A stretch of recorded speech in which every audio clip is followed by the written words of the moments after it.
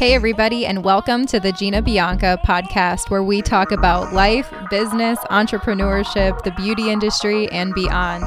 My name is Gina Bianca, life and business coach, salon owner, educator, mastermind mentor, and your host of the Gina Bianca podcast.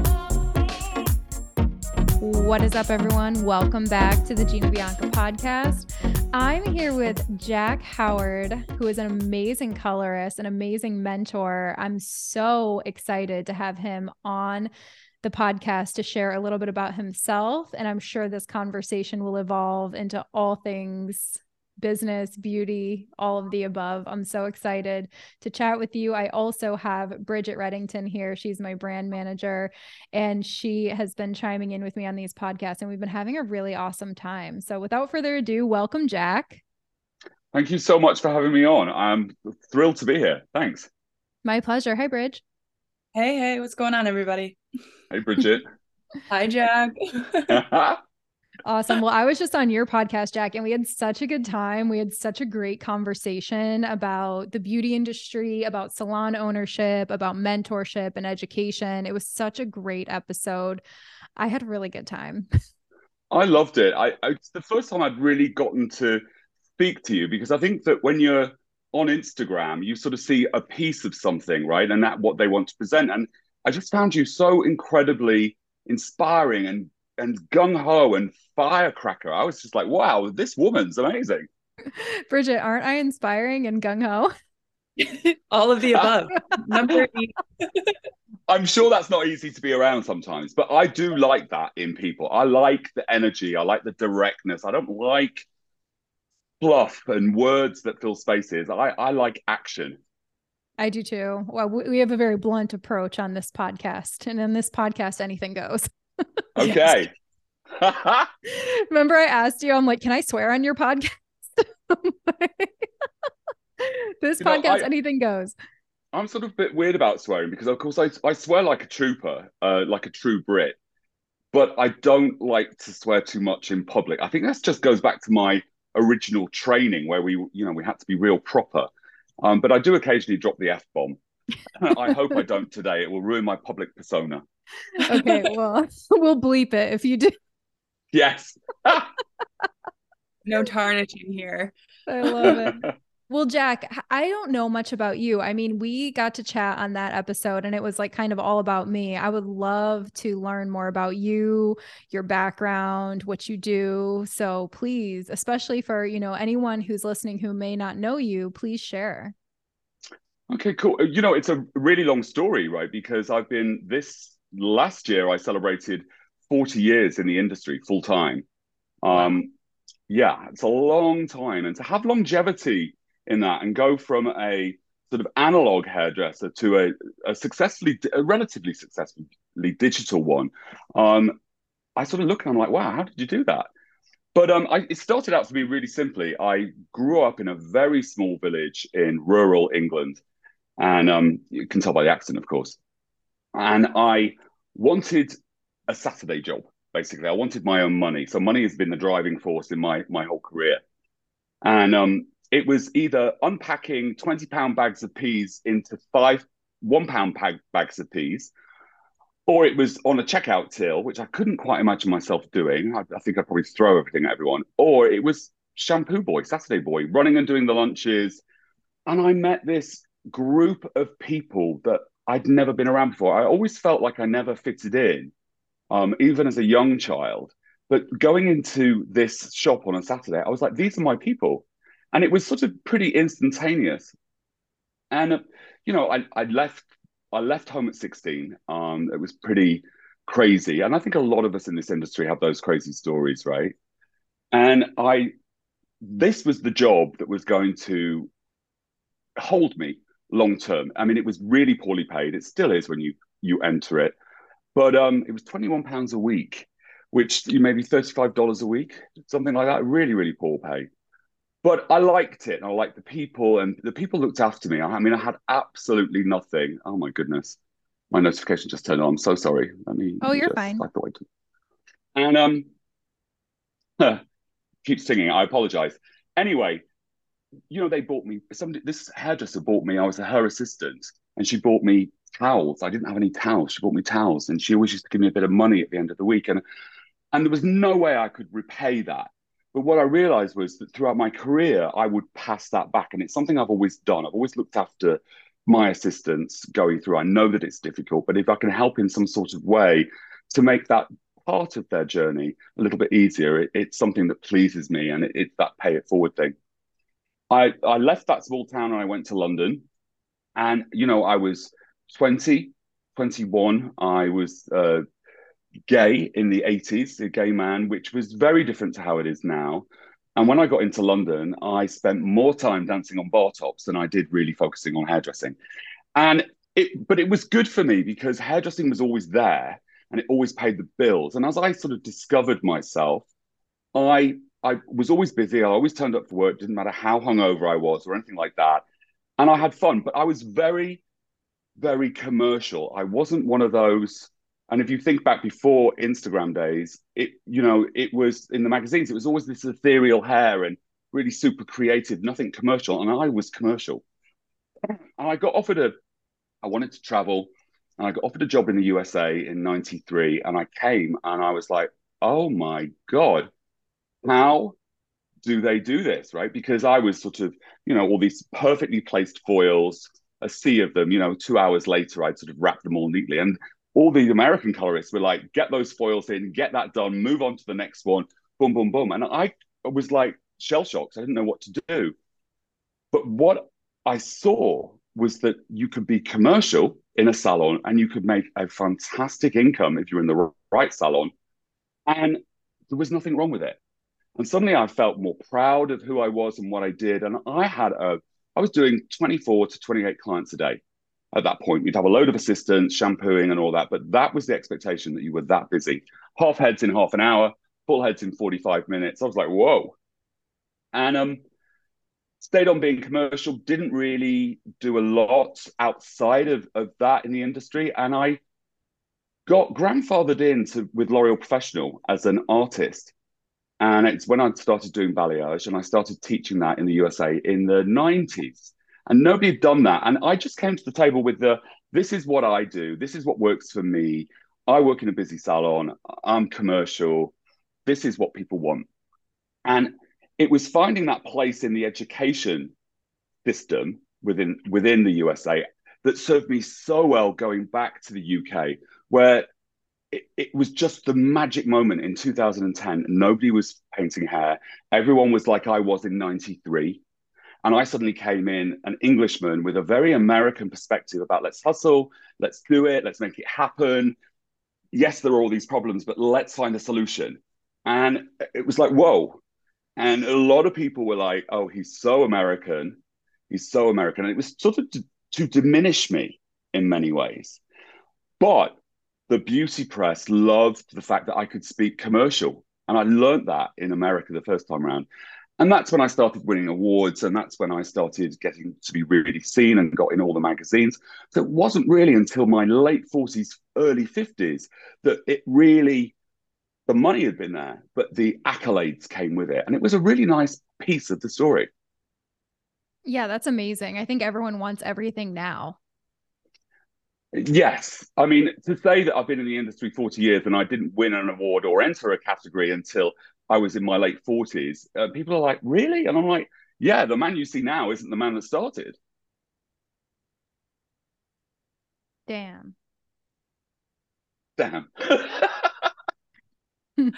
I like kind of had to sit with that because I'm here at 22 years old and, I still have my whole life in front of me with my career. So it's like reassuring for me, a younger, person in this industry to know that like, I don't need to have all the accolades and I don't need to have everything together at this point in time. Like stuff like that can happen. Like I'm still finding myself here at 22. Yes. It's like, but can I also tell you though, Bridget, I'm still finding myself. 5 years ago, I was very different to how I am now. And it is this, I know we talk about it and it sounds so trite sometimes, the journey, but it's so true. I mean, my goal is to be a better hair colorist, a better educator, a better man, a better everything. And if that is one step at a time and a few fails along the way, I'm okay with that. most days. I love that about our industry, that there's just always another level. Mm. It doesn't matter Always. where you're at right now, there's always another level. And it's inspiring to hear you say that in your 50s, right? Yeah, 50. I'm 57 this year. I'm 56 at the moment. I'm Holy 57 next crap. year. You look good. All paid for with the American hustle. I love that you were talking about like you saw like 27 clients a day or something, like with a bunch of assistants and shampoo people. I would thrive in that environment. Do you know, would I thrive. loved it. And the only thing was that a lot of people said, well, you know, in LA, they're doing 40 clients a day. And in New York, at the big salons, they're doing 35 a day. I had to apply everything. Now that the assistants would rinse and shampoo and get your trolley ready, and you know the machine behind you, because you're only as good as the people that you're with, right? And that's why it's important to appreciate everybody. But the machine was like, boom, you know, the client came in, you carried a bag, you bagged a bag up, you put that there, somebody got a coffee, somebody set up the trolley, you left one person to check on another, and you just, you know, worked 3 or 4 chairs all day, no breaks. That's what I did starting Yeah. out. I like when I owned my salon, I had like 5 to 10 clients a day. And it really depended on what they were getting done. But I did a lot of correction and transformation and full blonding. So it was usually around like 4 to 5 clients a day of like full on platinum cards transformations, like Yes. crazy hair color. And I always had a bunch of people working with me, and I would not be able to see that many guests without them. Like No. in turn, I trained them. I taught them everything I knew. Yes, because that's the pay it back. And that's so important. And I think that's where sometimes it goes wrong when people are trying to hold on to everything. You can't have everything. And it doesn't matter who you give it to. Nobody can be you. Nobody replaces you. You are replaceable, but nobody replaces you and how you are. It's so true. And today I feel like there are not a lot of salons that have that machine anymore. And the industry does struggle with that, because that machine that you were referring to is how people get trained. Yes. I think, you know, both. So I work in the UK as well as in the USA. So I have clients in both, which is, you know, it's nice. And I teach in both. But both salons that I work out of struggle to find assistants, you know, that want to do that. And there's also, I find, less camaraderie and teamwork. And I don't know why, because I'm always one, if I'm not busy, I'll fold a towel, I'll sweep up, I'll ask somebody if they want a cup of coffee. I mean, that's just my DNA training. And I think some people have missed that. And you actually miss a trick when you disappear into the staff room, the room of low earners, you know, or no earners. To be involved in that community is so important. It's not that you're being exploited, it's that you're being seen. And to be seen by other people is opportunity. 100%. A lot of my clientele got passed along to my assistants, and it was because they felt comfortable to see my assistant. Yes, yes. When I left London, my assistant, who the hardest working assistant in the world, his name's John Alfred. And he came to every shoot with me that he could possibly come to in his own time. He filmed in lockdown with me at the house and, you know, all of that. I'm sorry. And I said to him, everyone go to him. You know, go to him, see him. You're going to be great with him. He's 40 years younger than me. Do you know what I mean? But he's worked with me. He knows the nuances. He's got the skill set. He's different. And he's doing so well in London. And it just makes me smile when I think about that. Do you know what I mean? That he took every opportunity that there was, pretty much like I did. I took every opportunity that I was given. I never turned anything down. And he's blossoming, and he's got this huge journey to go on, but it's amazing. But I wanted to say, right, this has just reminded me, sorry, I can talk the socks off someone. There's these conversations about my time, my value, all of this. When I got back to London, I was a piece of paper that said something. I had no clients there. The product companies weren't interested in me because I was very much an American product company. It didn't matter. So I hustled and I went to every hairdressing event I could get to go and meet people and say, hi, I'm Jack Howard, right? I mean, they're like, who the fuck is that? I'll F-bomb that. Who is that, right? But I went to everything. I did models with people for nothing. I did models for nothing. I did press for nothing. But it was nothing in that moment, right? You didn't get paid for it. But what I got was I got this huge collection of stuff that was being showing me. So the press, all the press appointments are always free. The models, I used the models for other things. It was like, take the opportunity and don't just think about the short-term goal. Think about the big picture, right? The big picture of where you want to be. We just had Nick Arojo at the studio, and he kept saying something that like was resonating with me like the entire time. And it ties into what you're saying right now. He kept saying, like, I was talking to him about something else before class started, and he's like, yeah, she didn't fit the vision. And I was like, interesting. And he said the vision. And then it just stuck with me, like how he said it. And then on stage, he was talking about vision and vision and vision and vision. And it's like he has such a clear vision for how he wants to be and what he wants his business to look like. And it's like, just because something isn't fitting what you want right now, like, don't lose sight of the vision, right? Exactly. Don't lose sight of the goal, whatever the goal may be. And goals change. And visions can change. I think when you get more to sort of my age group, the vision is going to be different from when it is at Bridget's. But, we're allowed to change the story. We're allowed to change our mind. But where we want to go is we want to go forward and we want to be better. And we want to surround ourselves with people who inspire us and who are great and who are good at what they do, right? Role models. But seizing that opportunity. Very much. I've had lots of opportunity, but not necessarily any more than anyone else. But I turned up, and I was never the best colorist in the room. I've never been the best hairdresser in the room. I'm not the best public speaker in the room. But I turned up and I did it. And I did it and I did it. And I did it when other people were like, I can't be bothered today. Why do you think people do that? Life is full of shit, right? I mean, it all goes on around us. What we see on here is what we're presenting, but you have no control of everything else around you. And I think sometimes can't be bothered is you're tired. Can't be bothered is you think you're better than it. Can't be bothered is your wife or your husband is just acting up, or the kids, or there are lots of reasons that people can't do things. But I dislike the one that is, I'm better than that. Oh, I'm bored by that. It's like, oh, I know those press. I've been in that.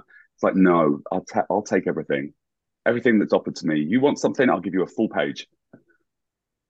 I'll give you a full page of my thoughts, and you can take one piece out of it, but you'll remember that full page. So if I'm going to commit to something, I've got to commit to it. Can't half-ass. You got to whole ass everything. Whole ass. And there's a lot of ass sat in this chair, by the way. So I feel like that's such a huge red flag if you're around people and they're like above it. Like, I worked in a lot of salons growing up where some of the salons were amazing and like people loved education, but there were always those few people who couldn't be bothered or who felt like they were above it. And it's almost like a repellent for me. Like, if you think that you're better than something or above something, it's like I like can't even stand to be around that energy, especially when I'm as obsessed with this industry as I am. And I've had my moments where I pull back and maybe I have stuff going on in my life, but I've always been like in love with this industry. And throughout my career, I have encountered people who are just above it, or who think it's stupid to, enter an award, or think it's stupid to do a model, or think it's stupid to, train this assistant, or, people who just aren't into it. And it's like, if you find yourself around those people, like, you have to like wake up and be like, these people are not the right energy. It's not the right energy, but sometimes a lot of it is fear, their own personal fear of learning something new, so not being good at it to begin with, of being seen in a different light, of not wanting to stretch themselves. A boss said to me many, many years ago, and I was complaining because everyone wasn't working as fast and as hard as me around me, and I expected everyone to do it. and it resonated. And it was about Sam Walmart, who said that you need a 1-packer, a 2-packer, and a 3-packer in a business. And I'm a 3-packer. I'm doing everything, right? But then there's 2-packer that can do some of what I do and do it well. And there's the other person who can just do one thing at a time. And for a business to run really well, you need all three. And for an industry to run well, there are lots of talented hairdressers out there working on every high street and main street in little villages and hamlets who are so talented, but they don't get seen. Some of them don't want to be seen. They're happy leaving at 5 o'clock and going home and getting on with the rest of their life. And there's nothing wrong with that. But that's what I learned. There's nothing wrong with that. But what I don't want is to be around people who are trying to discourage me from being the best that I can be. Exactly. I totally agree with what you're saying. The 1-packer, 2-packer, 3-packer. That makes perfect sense. And in this career, you shouldn't feel guilty about whoever you want to be, whether you want to take everything on and go crazy, or whether you want to do a little bit here, a little bit there, or whether you want to be doing your work and focusing on other things. There should be no guilt or shame around that. It's like, and you have like the different ends of the spectrum. You have people who like shame hustle culture, and then you have people who like belittle people who don't want to hustle. Right. And it's like, you have to just realize that it's not about you. No, it's like mind your own business, right? And when you recognize that it's not about you, and it happens to you at different stages of your life just gets easier, because suddenly then you can just focus on you instead of worrying about what everyone else is doing. And I think that is like the nirvana, really. So true.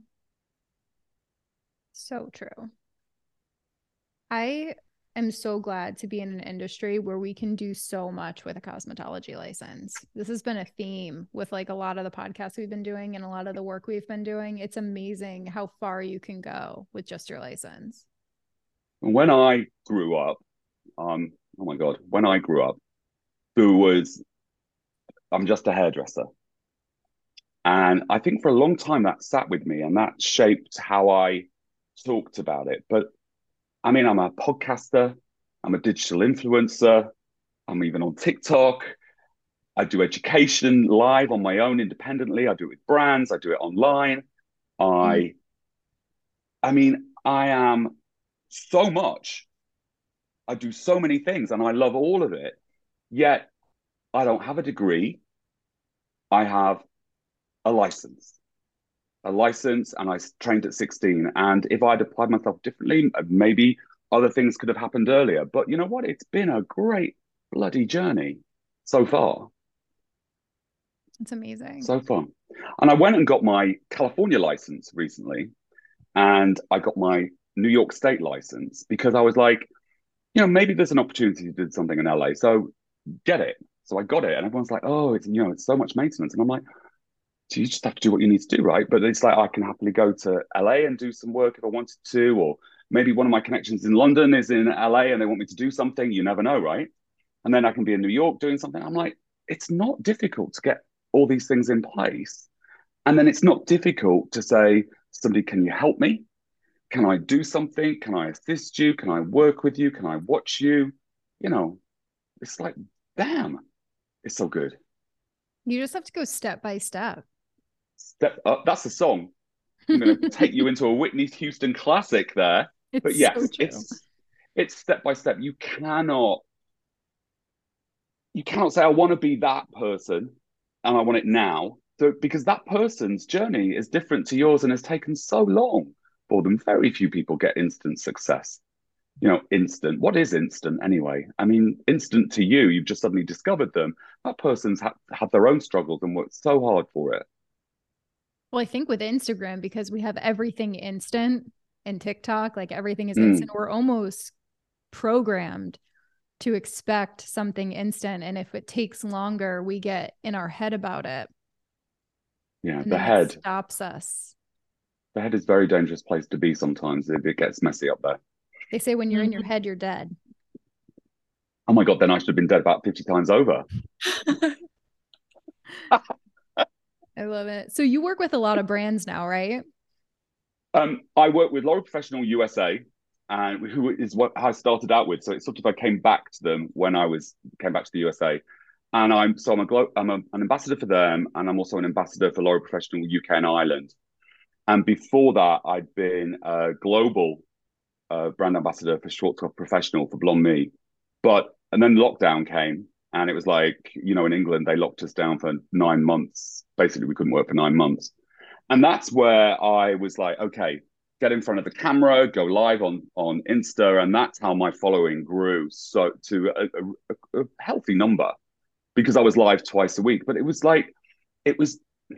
funny, everyone's like, oh, thank you for that. And I'm like, no, gosh, thank you for turning up and tuning in, because I was going crazy in my head. Do you know what I mean? And it was like, those were the things that I looked forward to twice a week and that I could plan and do. And so thank you to all my followers, everyone. Thank you to everyone who's listening today, right?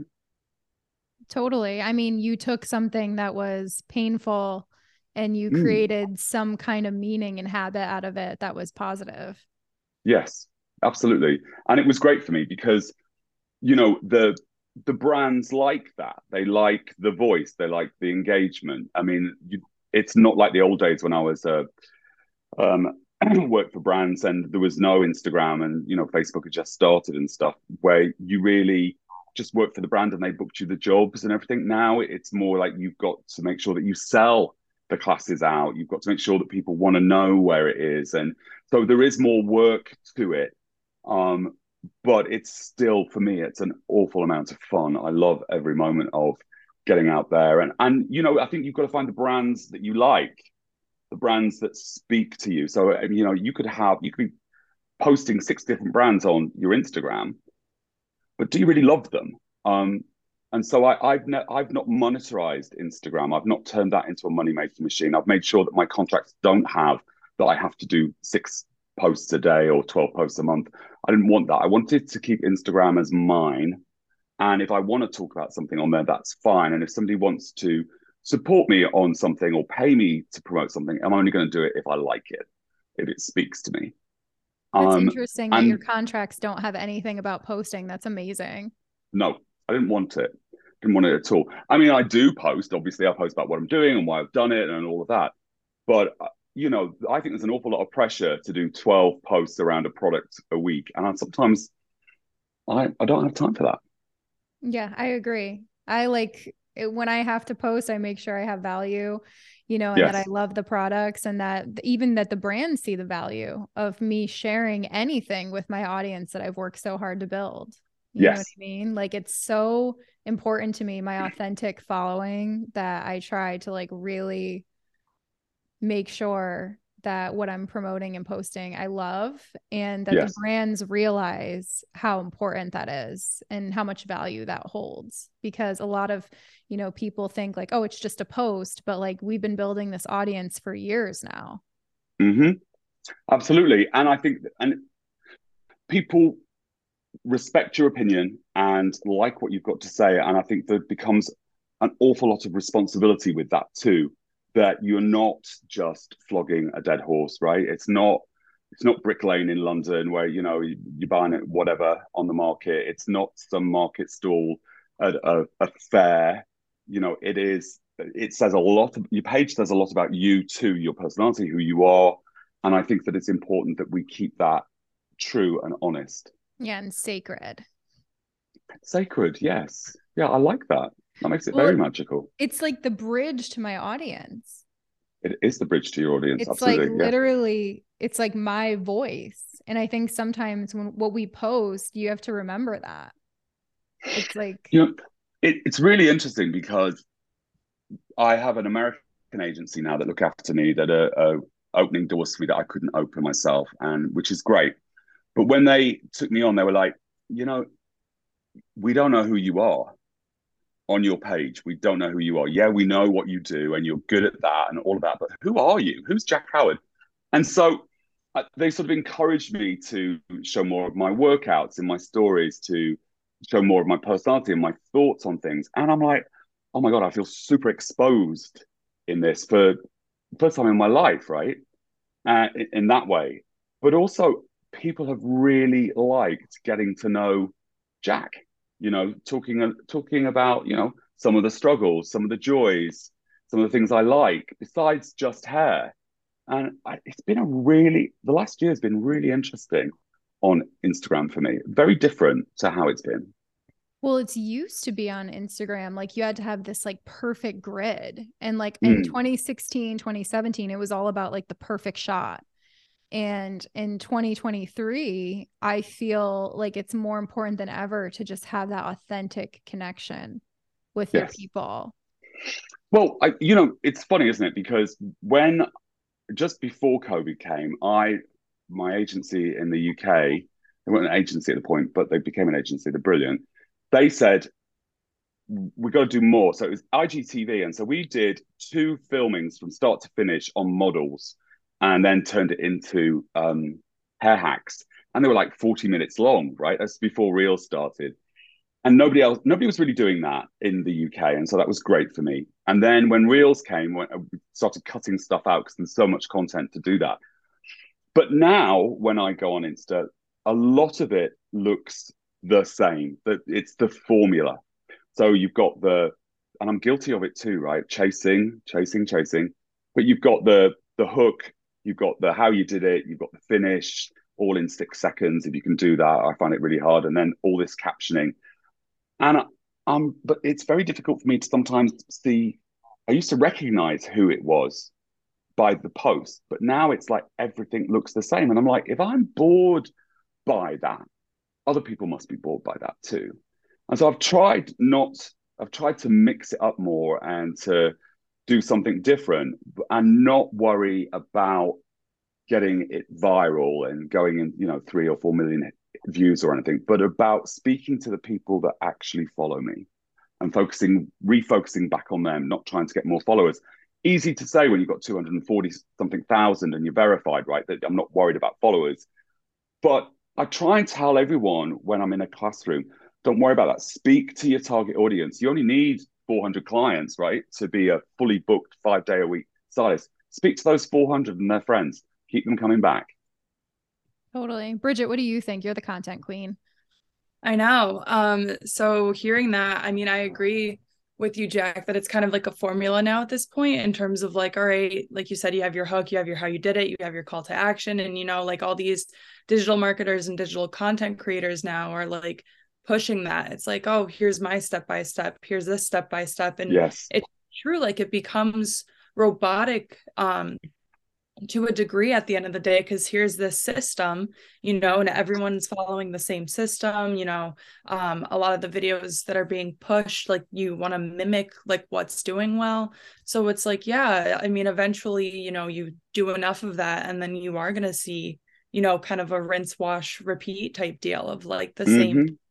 And I find it very interesting that you brought up that you almost can't tell if it's like whose post it is anymore. Because for me, that's like huge. It's like you need to have a signature on your post so people know that it's your brand and it's your content that they're seeing. Yes.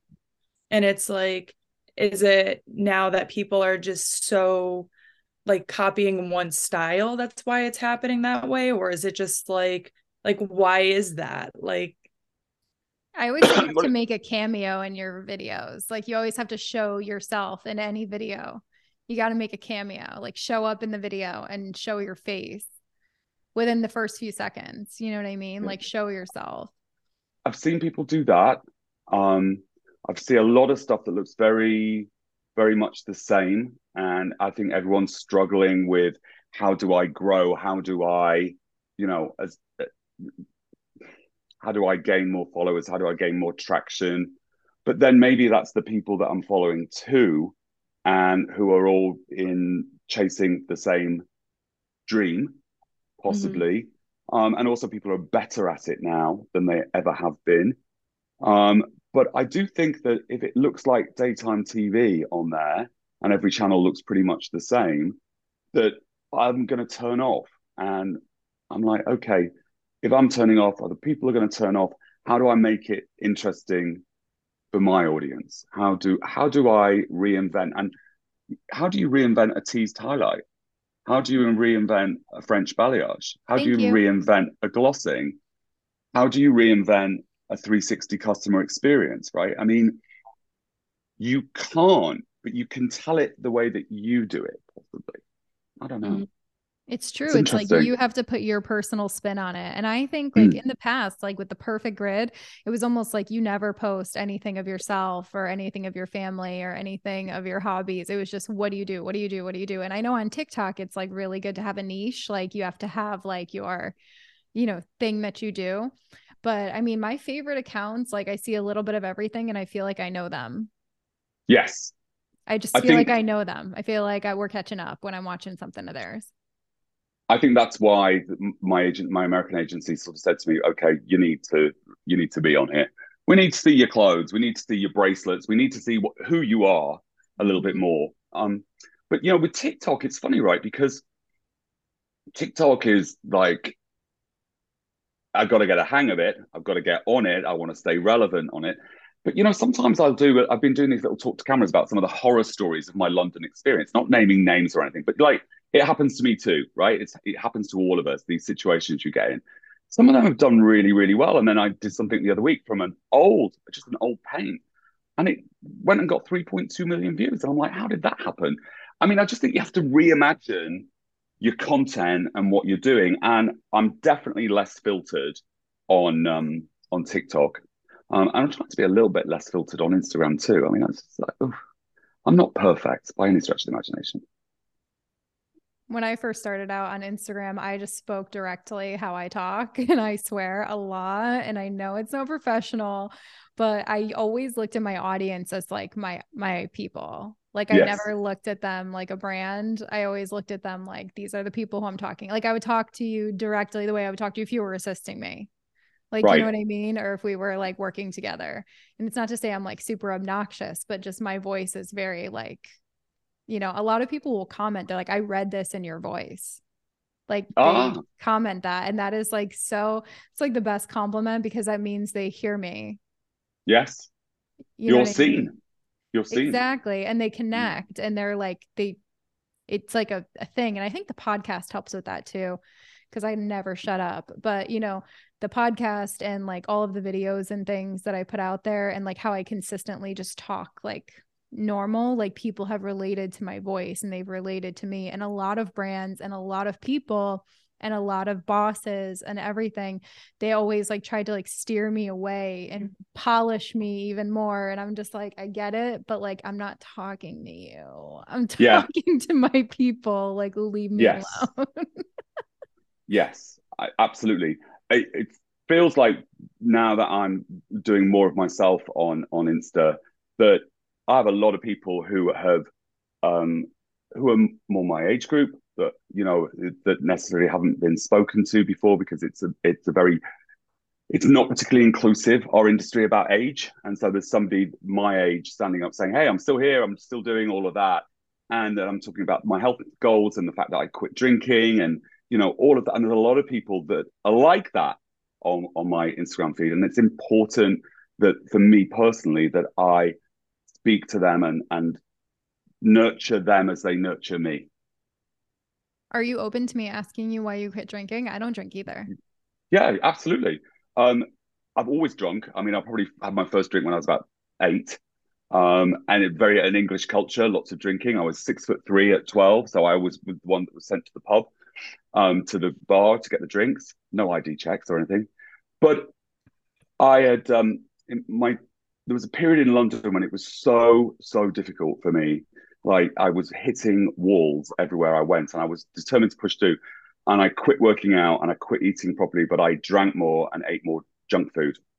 And I went to a detox it's very much a first world problem, right? So I went to Thailand to a detox camp where there was kickboxing and you didn't eat, you fasted for 14 days and all that stuff. And I came back much healthier and fitter. But in lockdown, in the second month of lockdown, the second lockdown, which, of the 9 months, I was drinking too much. And I knew that we were going to be moving back here. And I knew that I was going to have to start a new company and start again in different ways. And I was pretty, unhappy and just drinking way too much. And I was like, this has got to stop. You're never going to get through this. So it's like, to begin with, it was like, let's stop for a month.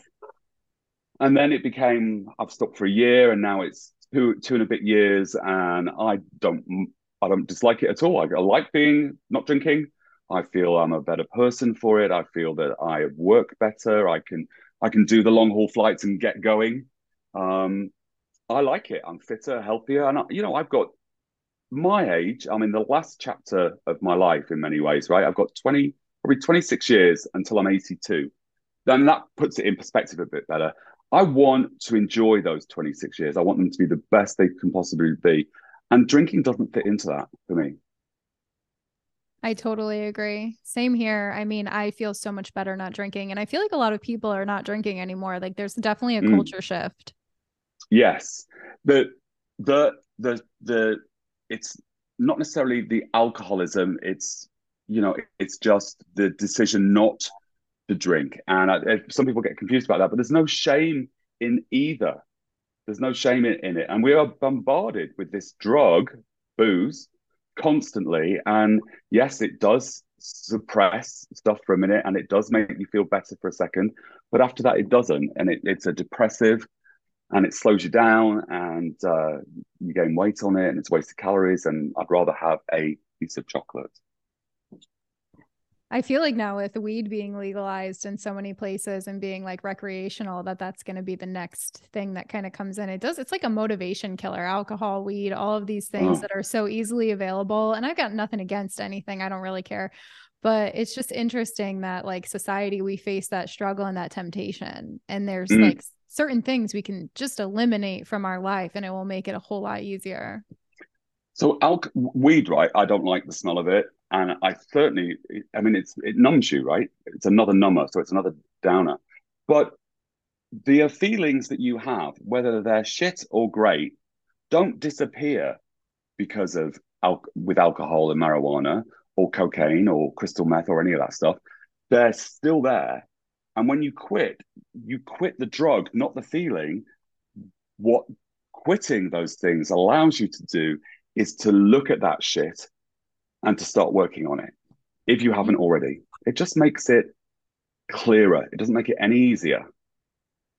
It's true, because we usually do all of that to numb out those feelings, and then they're there in full force. I remember when I stopped drinking and I went, I also went to into a recovery situation, and I remember the first like 5 days of me being there, I had this intense chest pain, intense chest pain.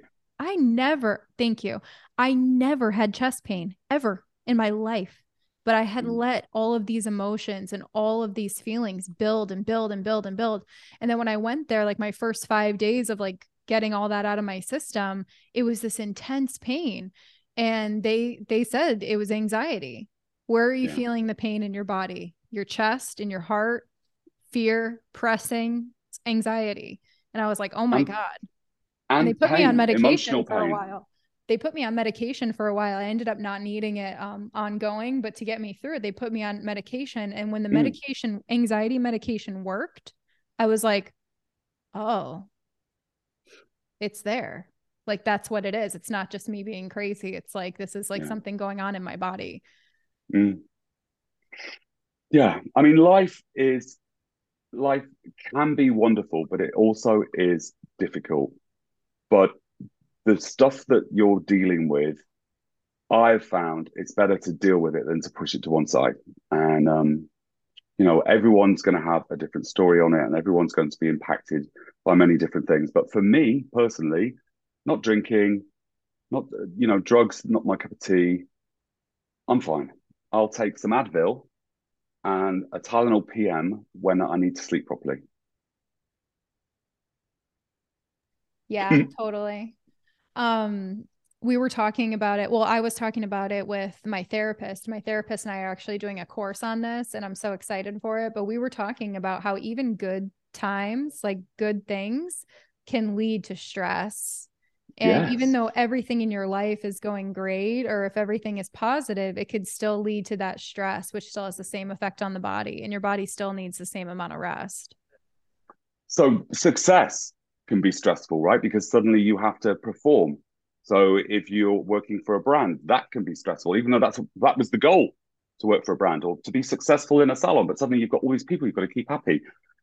Stress is always there, right? But it's how do you manage your mindset, which is like a buzzword at the moment. But so for me, I always get up early because I like an hour with nothing on, just me, my coffee, my food. I always try and get to the gym once a day or twice a day. That helps me. I've started doing some yoga thing, which I know you love it, right? And I'm absolutely like a muppet in the yoga room, but I give it a go. And you know what? I'm so focused on trying to get into that pose that my head's clear. And my recent one is boxing. So I'm like, yeah, like if nothing else works, boom, that really works for me. Hit it out. So, there are lots of ways to kind of work on the stress and work on the anxiety and to acknowledge what is going on in your life, I have found is really important. But, nobody has the answer. The answer lays within you, right? Totally. Well, Jack, where can they find you to follow you? Well, that's an easy one. So it's Jack Howard Color, and I've always spelt it the American way, Color, because more people spell it that way than they do the English way with a U. I'm on all the podcast platforms. I'm on Instagram, TikTok, Facebook. I'm here in Washington, D.C. You can find me in London. You can find me on courses. If I'm at an event, come and say hello to me. I love meeting people. I'm not one of those that I love meeting people. So if you see me, come say hi. I love it. This was such a great conversation. I'm so glad we got to know you better. And I'm so glad that you had the time to share, a little bit about you. Are you kidding me? I was like so excited about coming on today and being with you. And I'm like, I have to meet you in person. I'm like, you're on my list, my hit list. God help you. I can't wait. We'll definitely meet this year somewhere. Yeah, we got to be out and about, right? I love it. We have to. Awesome. Bridget, thank you so much as well. Yes, thank you. It was a pleasure. Awesome. Right, then. All right, everybody. We will see you on the next episode. Be sure to follow Jack. Be sure to follow his podcast. We just did an episode together and it was amazing. Go listen to that. Be sure to follow him on all of his platforms, and we'll see you guys on the next one.